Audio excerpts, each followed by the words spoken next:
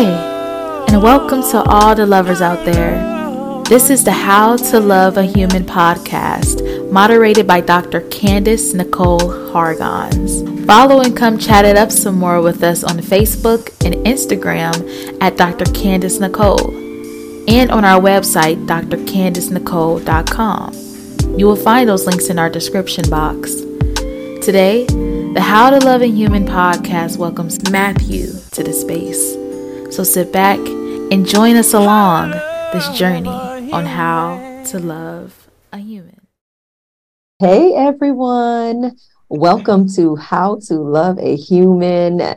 Today I'm here with Matthew, and I got to ask you my non-researchy question to start off. So are you feeling human or human as fuck? Human AF? This feels like the easiest question you're probably going to ask me today, because I'm always feeling human as fuck. Like, how can you not? Like, tell me what it means for you. Shit. All of the damn things. Like, I'm a parent. Well, I will say this. One way I introduce myself, I got this collection of words, right? So say Matthew, I'm a lover, thinker, husband, father, connector, builder, and I aspire to be a bridge. I feel like that kind of sums up the essence of who I am right now and who I want to be going forward. But one of those I think that's coming up for me first is like father. I talk a lot about emotional regulation to my kids, right? How do you show them that? Because at different ages, it looks different. And you're talking about multiple kids. Yeah. Yep. I got 4 that they range in age from 12. I got a 12, 11, 9, and 2. And how do I show them that? Terribly. Teach them or show them, because you said you talk about it with them. So I was wondering, at each developmental level, like, what does the conversation look like, or the modeling, like you said? Yeah. So that's what brings me back to being human as fuck, because like the modeling, the nice way we say it in our fields is like, there's a lot of room for growth and how I model my own emotional regulation, but I'm terrible at it because it was not a part of, I don't think it just wasn't embedded and that's easily accessible during my youth development. So yeah, that's part of what makes me feel human as fuck, is like this gamut of feelings and emotions that we have, and just the energy that comes with just that little piece of what it means to be human, around the feelings and emotions. But it's so much more big and complex. But just around feelings and emotions, it fucks me up, because I'm always like feeling human as fuck, because my shit shift quick. But the thing is, and let me ask you how you feel about this. So there's regulation, and then there's emotional awareness, and you seem to have the awareness. You're saying that you notice the shifts, because some people are shifting all the time and not even able to acknowledge or notice them. Yeah. Well, and I mean, that takes you back to development, right? Like I didn't always have that piece either, especially I identify as a Black male, you know what I'm saying? Like, growing up as a young Black man, we was just talking about, like, we both just turned 40. Feel me? Like emotional awareness, like you allowed to be angry. But shit, you can't even be angry as a Black man. Right. You can feel angry, but you're not expressing anger, like, is not allowed. I think all I can touch right now is, like, we was allowed to be funny. Funny. You can't be sad, that's weak. You can't be vulnerable, that's weak. You can't, if you're too angry, that risks your life. You can't be too happy, because that can risk your life. What is it about people not appreciating Black men's joy and happiness? Because this is a conversation me and Ramon have all the time, where he's like, when I'm happy and just in the world chopping it up, like, people are disgusted by that. He was like, I get so much negativity back. And do you experience that as well? Hell yeah. I just don't give a fuck no more. Yeah. You know what I'm saying? Like, I just don't care no more, because I think, clearly part of it is like our historical context, right? And our dominating ideologies are dominating the things that govern us, are dominated societal norms. all centered around these ideas of power and dominance that have turned into things like white body supremacy, racial capitalism, anti-blackness, heteropatriarchy. So yeah, I think that's been embedded into everything we do. It's literally in the air we breathe. It's literally in our blood. Bud and blood. That was a funny little thing. Yeah. But yeah, I think that's part of it because everybody's embodied that. Everybody's been socialized under that. So when we talk about anti-blackness and white body supremacy, we know that that's race is one, a social contract, some shit that's been made up. Yeah. Two, it's like everybody's got it. So it's just like it's always been a species question, right? Shout out to my teacher, homie Resma Menica, man. Like it's always been a question about species. Like if you are the further you are away from whiteness, the less human you are. The closer you are to the blackness, the less human you are. You're not. So that's what I believe is coming up for people when, you know, they find their body somewhere in their body, they're feeling disgusted at my black joy. Yeah. It's like, you ain't supposed to have that. That's only for us. Right. You don't get to have it. You're not worthy of that joy. And you talked about like that human hierarchy and feeling human as fuck is almost like a reclamation of like a recognition of, regardless of how I'm socially constructed, I am human and absolutely human. I love that. I love that you brought reclamation in because yeah, that's what it feels like for me now. Among all of the other things, like that's why it's a crazy ass question. I mean, in the best way, because it can be so many of those things. But yeah, that's what it feels like for me. Reclamation. I wholeheartedly receive that because it's like I'm not, despite the systems that govern us, I'm not going to let you. Now that I have access to love of self, which is a whole other shit. Right? We're going to get into that. We're going to get into it because so you broke down the salient identities. You talked about being a lover, being a husband, a father, a thinker, a builder. Are there other aspects of your identities that feel salient to you right now that you didn't have a chance to name? Oh, you talked about turning 40. So age, being a Black man, and so gender and race and that intersection. What else? What aspects of you feel like present with you? Man, it depends where you want to go. Like the first thing that's coming up. Wherever you want to go. The first thing that's coming up for me and where I'm at in this journey now is like it's bringing me to my spiritual journey. And what's the journey been? Say what? What's the journey been? Shit, it's been a journey seeking truth and seeking love. That's what I would point to as far as like a spiritual journey. It's also been, highly traumatic, of course. Like when we think about again systems that have been in place. My mother, I watched her go through her spiritual, like trying to seek her own truth, and kind of got drugged through that as a kid. And my mother's white, so through a lot of complexities in there, and a lot of places where I didn't necessarily like jug with or vibe with the spaces she was taking me to, a lot of them being Christian, a lot of them being other things. Yeah. For me though, the place I've come to in my spiritual journey, like she also gave me this great gift where she's like into genealogy, and she gave me access back to like this ancestral knowledge that I did not have at all growing up. Being separated from my father being separated from his own family. He's a Jamaican immigrant that ran away from home when he was 13 years old and snuck onto a cruise ship. You know what I'm saying? But he was, it's crazy, man. You need a book, bro. Right. It's a trip. She actually made me a book too. My mama made me a book, y'all. My mama made me a book. Wow. About the ancestry, but getting that reconnection with my ancestry, and then also starting to connect all the dots in my lived experience. I had my father for a little bit in my life before he passed when I was 15 years old at the young age of 53. But that is young. I remember his altar. He had an altar in his closet, and it was all kind of shit. Like he had a Power of Proverbs book in there. He had some incense and shit he was burning. He had some pictures of ancestors in there. Like, so he had like this hodgepodge of shit going on. And like, the more that I've been able to reconnect with my own ancestry and kind of trace back our lineage is, the more it's taken me to this different kind of spiritual journey of really just being like grounded and like in tune with nature, the honoring of my ancestors, the honoring of my highest power for me is love. Yeah. So that's what I pray to, for, and with. Yeah.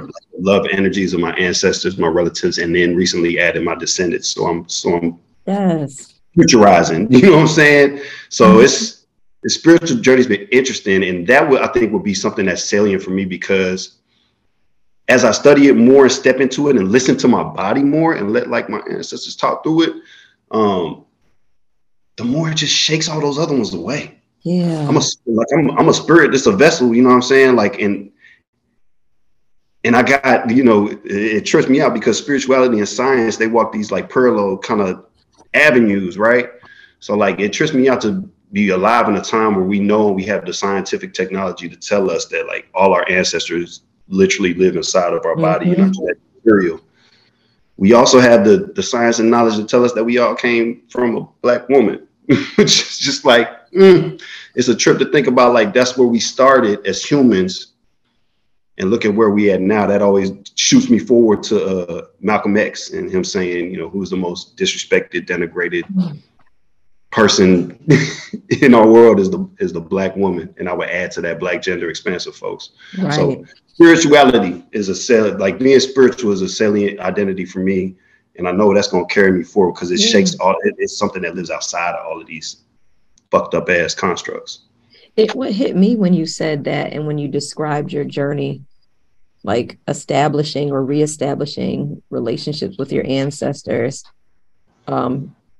seeing into the future and establishing relationships with your kin, like your progeny, it's also like you start to exist or see yourself as existing outside of time. Mm-hmm. You know what I mean? Like in constant community with the past and the present and the now. Through that spiritual. Hell yeah. Mm-hmm. Hell yeah. And like, that's, that's something I believe our ancestors, and when I say our ancestors, I'm talking about all of our ancestors. Yeah. Again, we all came from the same place, but hell yeah, they were able to do that. This is how we time travel. Certain of our peoples knew this, you know what I'm saying? Like name that's popping into my head right now is Octavia E. Butler, man, because one of my new kindreds, man, they point me in the direction of Octavia E. Butler. Like, she was able to fucking time travel. You know what I'm saying? Like, and she lets us do it. Have you watched the show, the remake of the book into a show? What's your thoughts? I did. So I started the book. It was fucked up because I started the book and I got it on the library app. Because my best way to take in books now is audiobook. And I started it, but then it was like, as soon as the show was coming soon, like there was like 15 people waiting for it. So I only got like 3 or 4 chapters into the book. And then the show came out and I was like, shit, binge the hell out the show. And I'm not going to do any reviews. Right. We're not going to do spoilers, but we were in it. Like, what? And then what? And I had read the book, so I knew kind of what to expect, but I'm curious to see if they're going to extend the season. So we'll put a capstone on that. There it is. But what do you think so with those identities, what about some of the other identities you didn't mention? So some of the things that people sometimes mention are ethnicity or body size or ability status, things that don't come to their mind at first, but that still make up a part of who they are, kind of like intersect with who they are. So social class status, these are things that other people have mentioned. So I'm wondering about those identities as well. Yeah, I think it's important for us to know where we stand. So the first thing that's kind of coming up for me again, as you say that, is think about W.E.B. Du Bois and the idea of double consciousness, like the fact that us as Black folks had to figure out how to exist in a space to not only be ourselves, be conscious of who we are, but be conscious of how we exist in this dangerous ass world for us. Mm-hmm. So I take that and it takes me to a place where I also need to be conscious of not only my identities that might fall under the oppressed, category, but also my identities that fall under what some would deem privileged or advantaged, right? So I think that's important. But then it also just connects me right back to the spirituality. So I need to be conscious of these oppressions and these advantages, because I want to spread love. And it brings me back to that spirituality of like, I'm going to be centered in love. So no matter who's in front of me, how can I practice, how can I extend this praxis, theory plus practice of love, no matter who you are. What does love mean to you? Man, this is hard. This is a difficult one, because I think it's an unboxable energy. I think love is something that's in abundance all around us, but we've been socialized in a way to not be aware of it, and to not extend it to ourselves. How did we get ignorant of it or blind to it? What was we talked about these systems, but like, what's the process of that? Because I think that's an important point, that it's all around us, always existed, not going to stop existing, but we can't see it or can't enact it. Yeah. Some people. It's interesting. Yeah, it's interesting, because that's the thinker part. Like, I always like try to figure out throughout my life, like, how did I get so fucked up? Like, what's going on with me? And is it me or is it everybody else? Like, how did we get here? And, for all this education, shout out to education being elevation. And always, like, I try to trace it back to the beginning. And I was actually having this conversation with my 11-year-old this morning of like, how did we get here? Like, how did we lose this access to love? How did we end up with these systems steeped in power and dominance that seek to divide and destroy us from the inside out? And it takes me back to the beginning of like human existence. At some point we learned, and we know that when we think about basic needs, our number one basic need is safety, right? It's shelter. And in order for humans to evolve, we had to collaborate and work together to keep ourselves and our babies safe, right?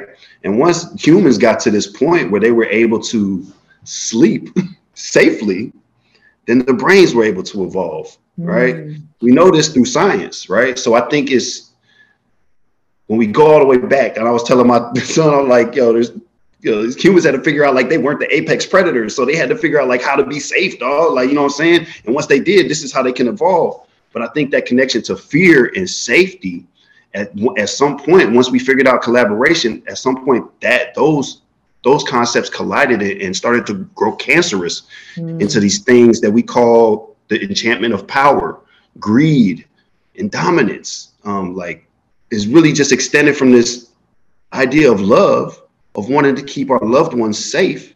It's like, but I want my loved ones more safe than your loved ones. Yeah, well, and I think we got like that greed into it. Yeah, and then when as more humans started to be in one space, and you have to be in a relationship with each other, like, there has to be some semblance. That's the other word I'm missing, is that control. There's got to be some semblance of control of the environment in order for us to like curry this fear and keep ourselves safe. And I think that sense of control, that's the piece that became cancerous and turned into enchantment of power, dominance, and greed. And control, dominance, and greed turned into colonization and imperialism and things like that. Yeah. It's like, I want to control all this. Not this little window. Yeah. And shout out to Black feminisms, because this is the shit that brought me to the understandings of these kind of ideologies. What brought you to Black feminisms? The truth. Love. I was seeking the truth and love, so that's where I came, it's like that. And I'm still learning so much. Like, that's what brought me there. Walk me through what your first text was. We were like, this it right here. You know how you get that one and it opens the gateway and then you're deep in there. Oh my gosh. I don't even know if it's like, I don't know if I could point to a text. It's something deeper than that. Like, back again to where we started. Like, we know, like, human beings are all evolved from like a handful of Black women from the mother continent, right? So I think it's just deeper than a text, man. It's something that's permeated throughout our history. It's a vibe, dog. It's an energy. You know what I'm saying? Like, it's something that shit, when I think back, like when I'm reflecting right now and I think about the people that kept me alive, like I've called them my keepers before, right? Because I've been up against all kind of shit that could have got me killed, you know what I'm saying, along the way that led me to 40, you know, because we ain't supposed to live this long statistically, you know, in this country. But I can point to the sprinkling of Black women that didn't even know me. There was a time, Dr. Candace, where I was so fucking lost, masking my pain with substances and shit like that. I was walking and walking and walking, trying to find something. I kept walking so much that I fell asleep walking and I passed out on the street. Wow. It was a Black woman that woke me up and said, well, how can I help you, baby? I was in high school. And I've always, you know, been blessed with some intellect. Shit came easy to me, right? Was in all them gifted, all that bullshit, you know. But when it came to my senior year of high school, my white lady guidance counselor was like, "Oh, you got your things filled out. You can just take it easy this year." And it was something that told me. I went and shared that with the assistant principal, who's a Black woman, and she was like, "Baby, go see Miss what's her name, the other Black woman guidance counselor." She's like, "No, go talk to her." And when I talked to her, she was like, "What the?" She's like, "What the hell? No! If you want to succeed in college, you're gonna need to challenge yourself, young man." Like, and then put me in 4 AP classes. Yeah, so it's like this idea for me, it's been more this energy and this vibe of like, I'm gonna love you no matter what, baby. No, like, you know, like I always got that from Black feminism. Yeah. What I understand to be Black feminine energy. So that's what I think just, and then as I like dive into it and trying to understand my life and practice, like my own beliefs and core values started to rise to the top, and they started aligning with the energy of Black queer feminist theory or Black feminisms as a whole. Like everything was aligned, and I was like, oh, this is the way I've been on. So it's not just one text. It's like all of these. It's like it's so much more. It was the lived experience of being with Black women who could see you even if they didn't know you or could care for you. Yeah. So like lived experience of like being touched by that, but also shit on the screen. Like I was, you know, we 80s babies. Like I had a key to like get back into my house in the suburb of Chicago when I was like 5, 6. Yep. My mom was at work. Absolutely. So like, I was just telling somebody that the other day, I was definitely like just walking to school by myself or with my sister and walking back and letting ourselves in and cooking our own food. And we was just living. Yeah. And then so the only person I had with me at the time, because I was the oldest of 2 from my mama, youngest of 7 from my papa was a Rolling Stone ass daddy, is like was the TV, man. Like, so like shit, I was just thinking about like the other day, like they just did a Night Court reboot, right? And I was thinking about like shit, I used to watch Night Court when I was little, and I was looking at the damn preview or whatever. I was like, where the fuck Marsha Warfield at? Where's Roz? You know, but I say all that to say, like, yeah, it was in media. It was like that Black feminine energy was like everywhere. It permeated. So like I saw it in media. I saw it in didn't necessarily see it in all the books I read till I got older, because those, you know what happened, like those voices were pushed down. Yep. Yeah. That's what I was wondering, because I know that you probably didn't get it in high school. And so I was like, okay, at what point? Because do you think, and you tell me this, if it's the case for your networks, do you think that it's rare for a person who identifies as a Black man to see Black feminism as the way? Yeah. And that's why I was wondering what invited you, because I think most people could point to those experiences with Black women. Most people could point to a Black woman who kept them or cared for them and still choose misogynoir or still choose neglect or, you know, patriarchy or whatever. So it's really a conscious decision to choose Black feminism, the praxis of it. You know what? So as you say that too, like the first name that comes up for me is another Black man that was mentor and keeper for me. His name's Kiese Layman. He came to be an associate professor at Vassar College when I first went to Vassar College from Florida. I was born in Chicago, grew up in Florida, and I went there. And he came to Vassar at the same time I did. Mm-hmm. And he was also assistant basketball coach, where I played for that basketball team for the first 3 years of my undergrad. And a big part of it was him, fam. Like, now that I look back on it, because he was living that praxis too.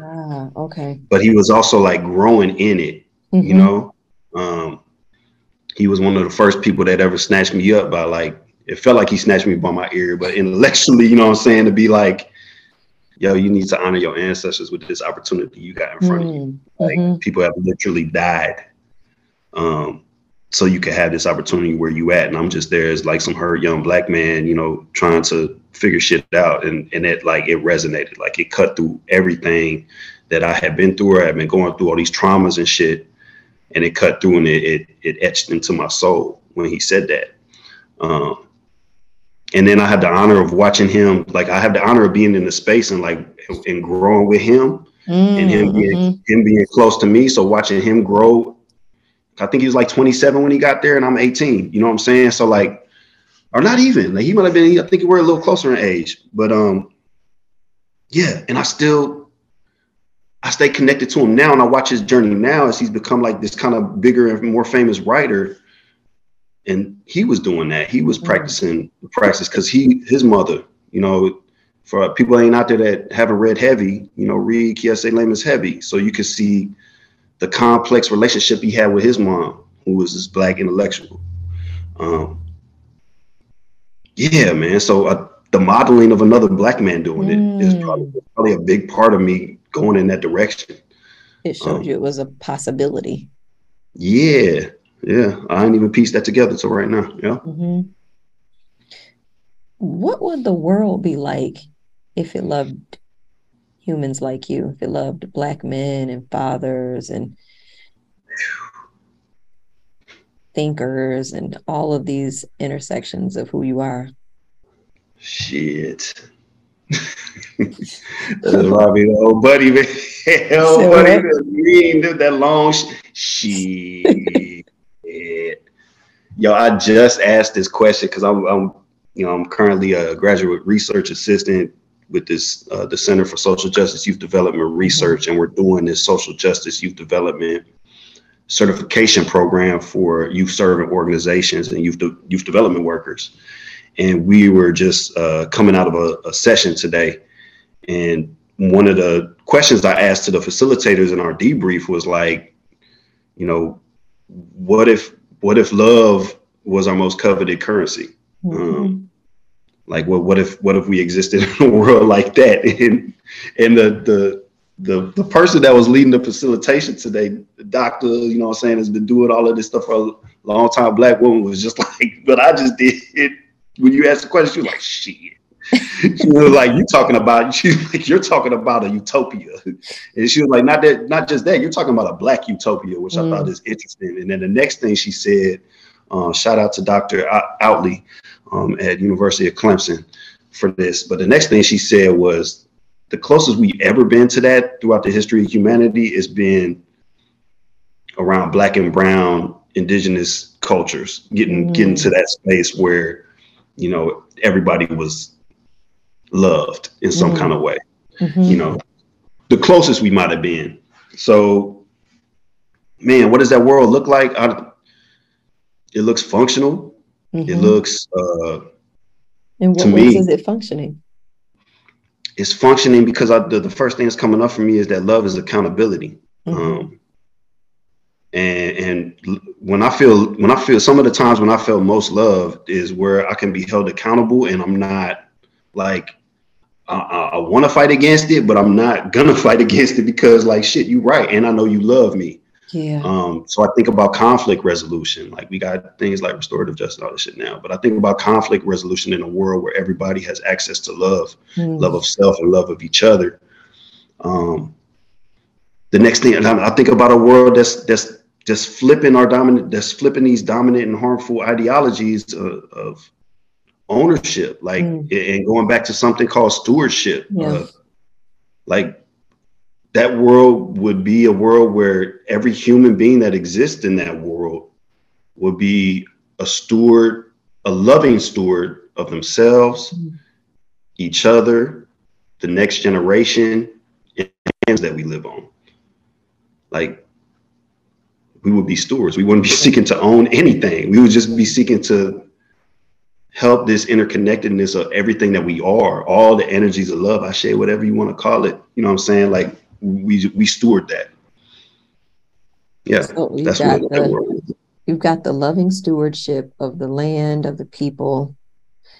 You've got accountability when, for whatever reason, a person might stray from that process and that practice of stewardship.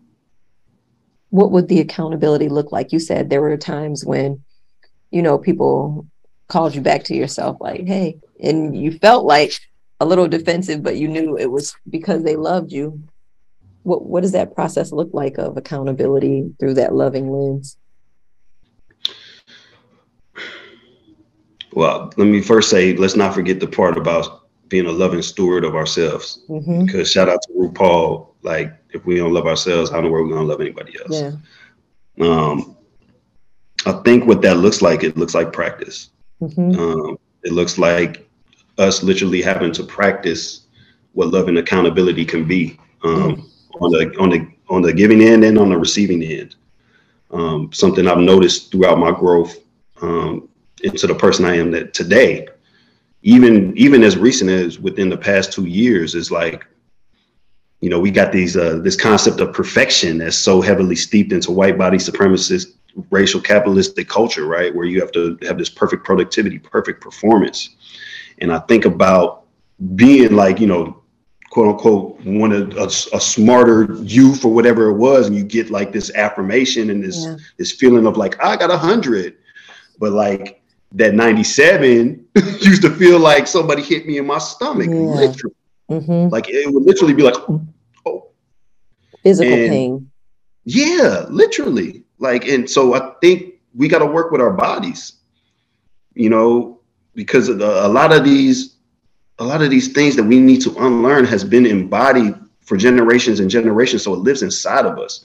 So so that's what brings you back to practice. We'll have to practice that. Like, we'll have to practice that love and accountability. So what I've noticed now, like, it's just happened to me in my job, like in my current internship. Like, I got called out on some shit the other day, or called in, as we nicely say today, or whatever. And I noticed that it was like, I'm looking at two people that I love that have given me this whole new world of learning how to love myself by telling me I had to do it through the policy of our workspace. I'm looking back at them, and as they're calling me in, that gulp wasn't there. That gut punch wasn't there. It was a little bit, but it wasn't as forceful as it felt when I was a kid, or even when I was 38 years old and somebody told me like, you ain't do that right. Ooh. So the practice of that over these past 2 years for me, and then all the lived experience I've had, has gotten me to a place where my body has been conditioned in a way to receive that kind of love. So I think we get there by practicing. That really hit home for me when you talked about that gut punch and like being wrong, and the defense that comes up when you're held accountable or when you get feedback sounds like it's around protecting yourself from feeling that pain. It's like a physical pain, but also like an ego pain. And people go to great lengths to present as if they never feel it, and also to prevent themselves from having to feel it, even if they need the correction or need the feedback. Yeah. It must be incredibly painful that people go to such great lengths. How do we have compassion for that level of pain, like where you feel a word results in a physical decomposition? Yeah. And that's a couple of things come up for me. Like, how do we know a semblance of what love is if we don't experience pain or we don't experience loss? or we don't experience joy. The other thing that's coming up for me too is back to one of my mentors and teachers, man, Resma Menachem. He talks about the difference between dirty pain and clean pain. And I know you're familiar. So it's just like, for the people listening, man, dirty pain being that pain that we push down, that we don't want to confront, that we don't want to deal with, we try to hide, which is what I used to tell my kids when they was growing up was like, look, you got to learn and practice how to express your feelings and stuff with words or in some other kind of way. Because if you push it down and hold it inside, it's going to turn into poison. It's going to poison your choices. Right.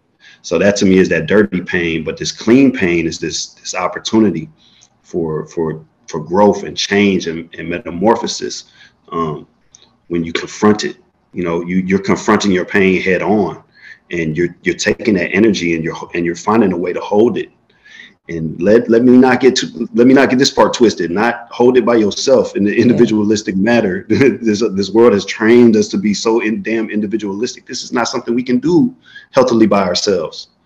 This is the importance of community and collective, because when the pain becomes overwhelming, a loving community, a loving village, a loving collective is going to create the space to hold that pain and help you work through it. You know what I'm saying? Work through it directly. That's what the clean pain can afford us, like a metamorphosis, man, into something more beautiful.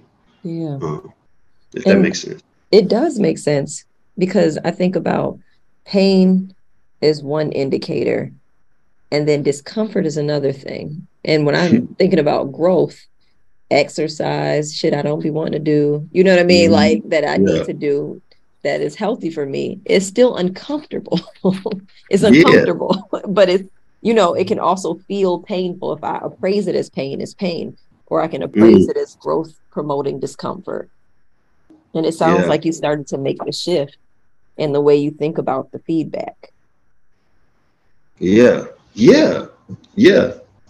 Another thing that's coming up, as you said, I'm hearing this reggae song. It's got this line in it. I think it's a dancehall song, but reggae dancehall. It's got this line in it where it says, "Join forces with pain and kill fear." And I'm not here for like the violence and shit, but we're talking about the context of this. I'm here for that. You know what I'm saying? So it's just I think it's just a way that we can practice and condition our bodies.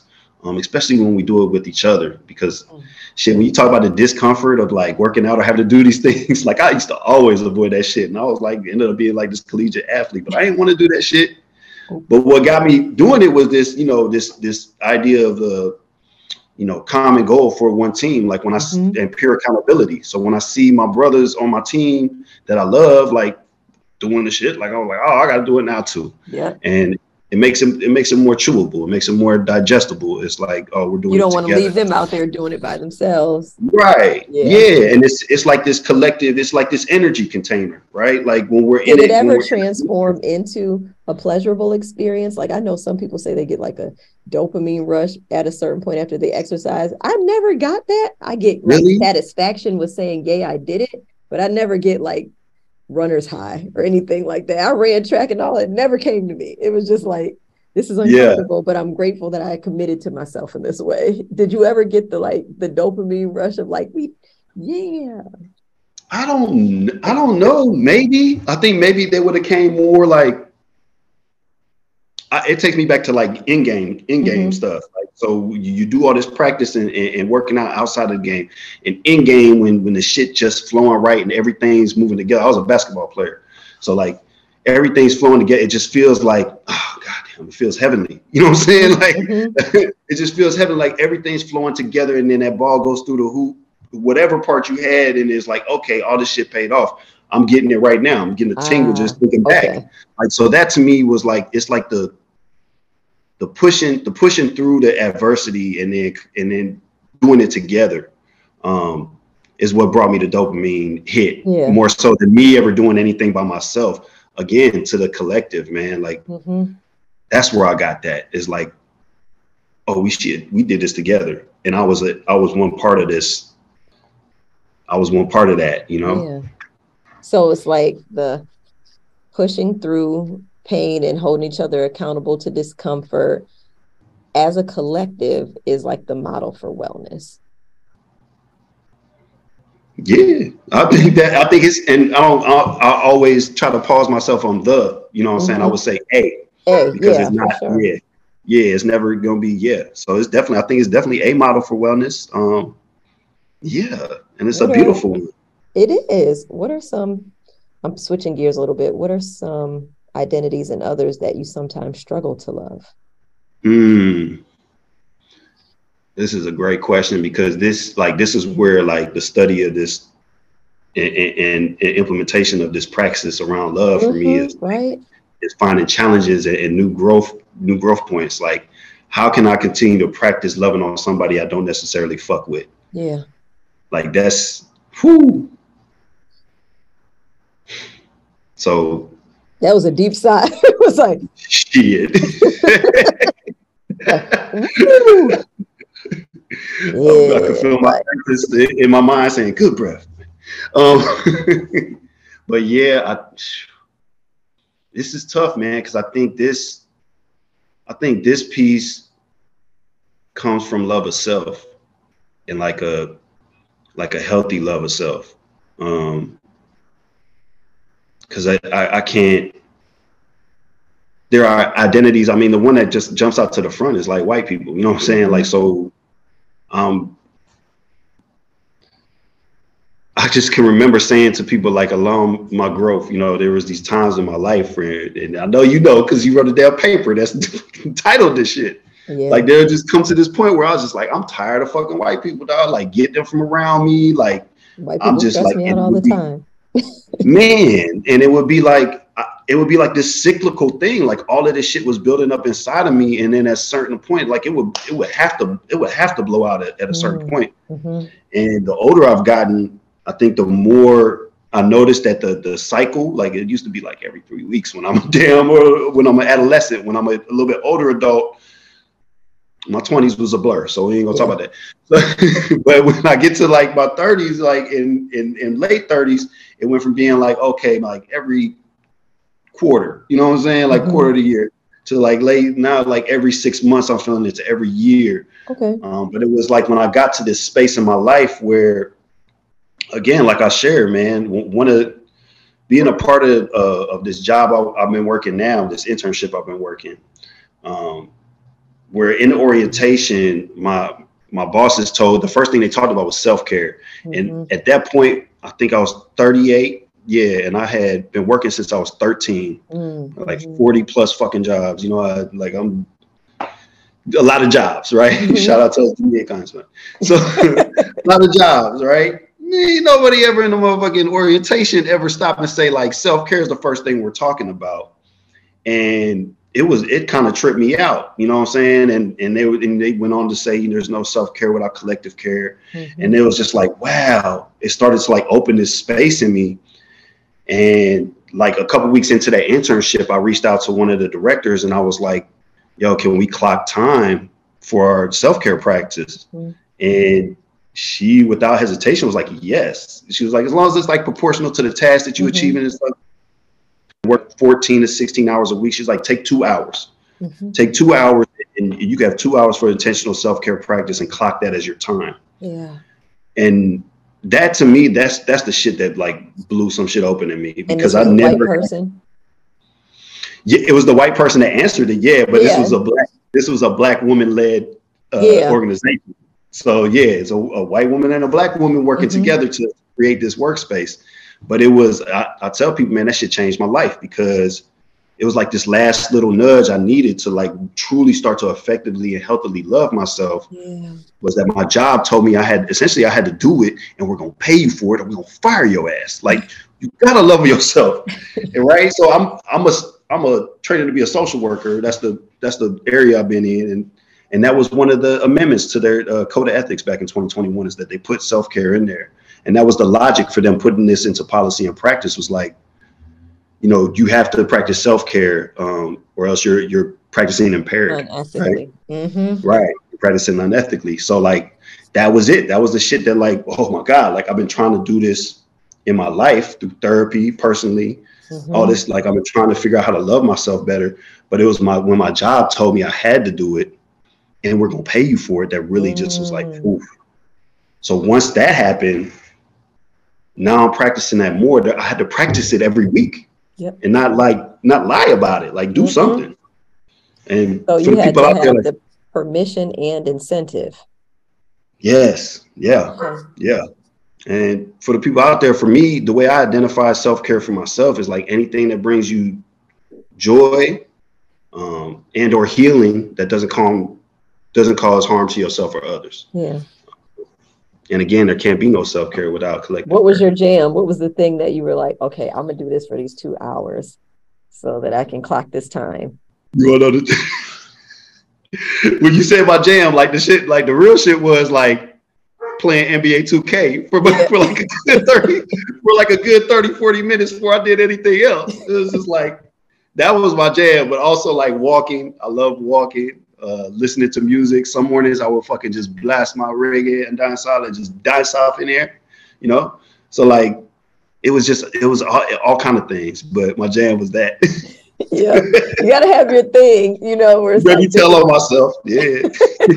Hey, if it works, it works. It works, it works. Hey, it's part of many things that was working for sure. But so yeah, that's what my last question is, what do you love most about you? What do I love most about me?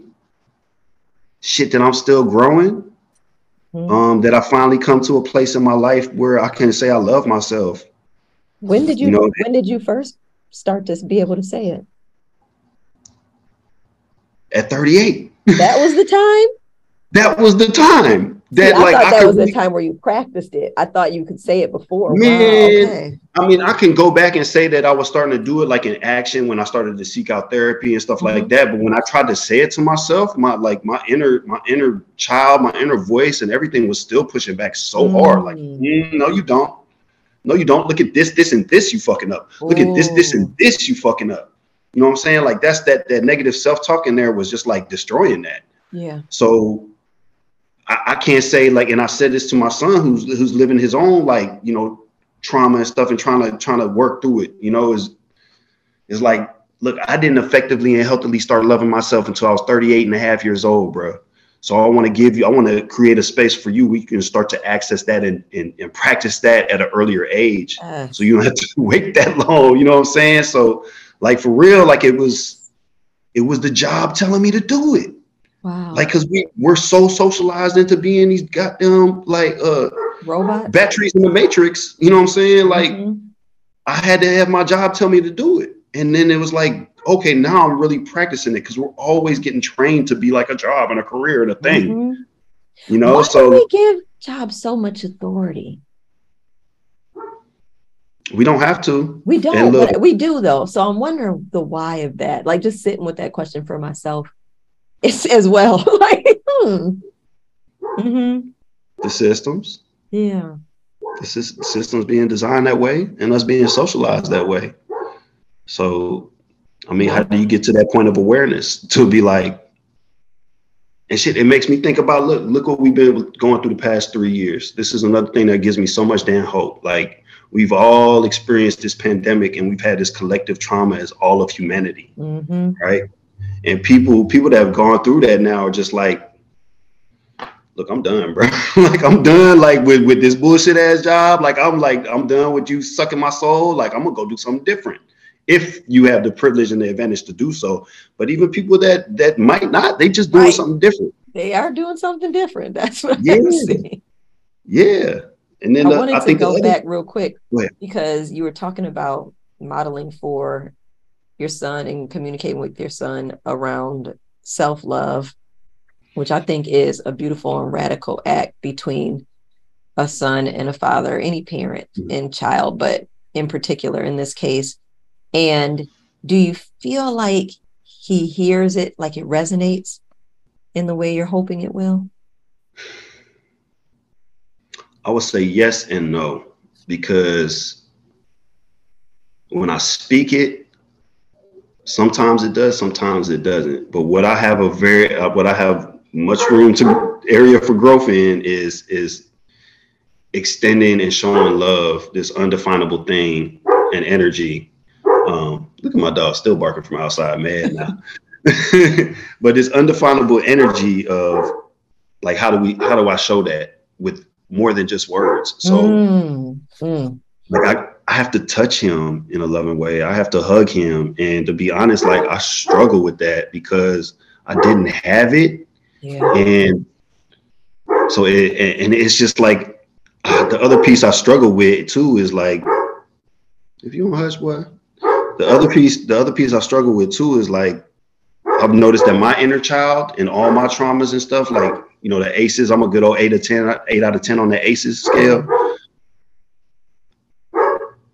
My inner child's jealous of him.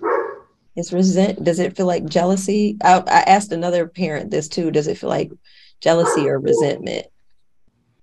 It feels like both. Like, it feels like all of those. And it's just like when I'm looking at him and I'm like, and like, look, bro, you had a therapist since you was this old. You got social workers at school. You got this, and this. You got access to this information, man. I ain't had none of that shit. Like, it's all of those things. It's jealousy. It's envy. It's resentment. It's pain. It's dirty pain that's still living in me. Oh, there it is. So, like, it's so that's the part I struggle with the most because it's just like my body is then aversive to wanting to like hug him and touch him, and that's on me. That's fucked up on me. Like, that's the part that resonates is like, what am I doing? Like, when am I touching you? When am I hugging you? Like, when am I making that available, like man to man, in a way that is going to be okay? You know what I'm saying? Now, like, when he was smaller, was it different? Because sometimes developmentally, like if it's a little 2-year-old boy, people experience that as a different thing than a 10-year-old or a 9-year-old. Unfortunately, with this in particular child of mine, it wasn't like it really wasn't like it was starting to see like behaviors like early, you know what I'm saying? Like, and since then he been like diagnosed with things like ODD and ADHD. I just found out from my therapist walking me through it when I was 38 that I'm a moderate to severe ADHD myself, you know what I'm saying? But right before he turned 2, like I can remember him doing some shit that just really irked me, and I went to go spank him, and I spanked him, you know, and it like he's fur, you know what I'm saying, fur skin, and it left a mark on his butt, you know what I'm saying, and what ended up happening is that his biological mom was like, yo, we ain't gonna be doing this, you know, we ain't gonna be doing this. Well, you gotta do something different. And she was like, why don't you go take a parenting class? And I was like, cool, why don't you come with me? And man, like I took this parenting class. It was like positive parenting, like redirecting and stuff. Like this is back in, you know, he was 2, so it was like 2013. Yeah. So it gave me access to this whole different like idea of what parenting and discipline could be, right? But I share all that to say, like, I couldn't even remember myself being like resentful at that time. You know what I'm saying? When he was that young, you know. I don't know if that's an energy thing between me and him or similarities or what it was, but yeah, man, just more. I just know I just got more room for growth in that. That's powerful though to acknowledge, because when you sit with the acknowledgement of it, the pain of it, you know, the reality of all of those emotions, and you get to make use of them.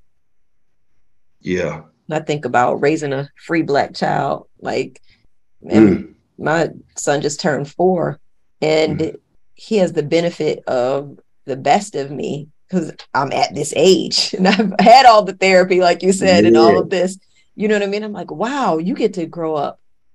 You get to grow up middle class. You get to grow up without trauma. You get to grow up with like all of these things.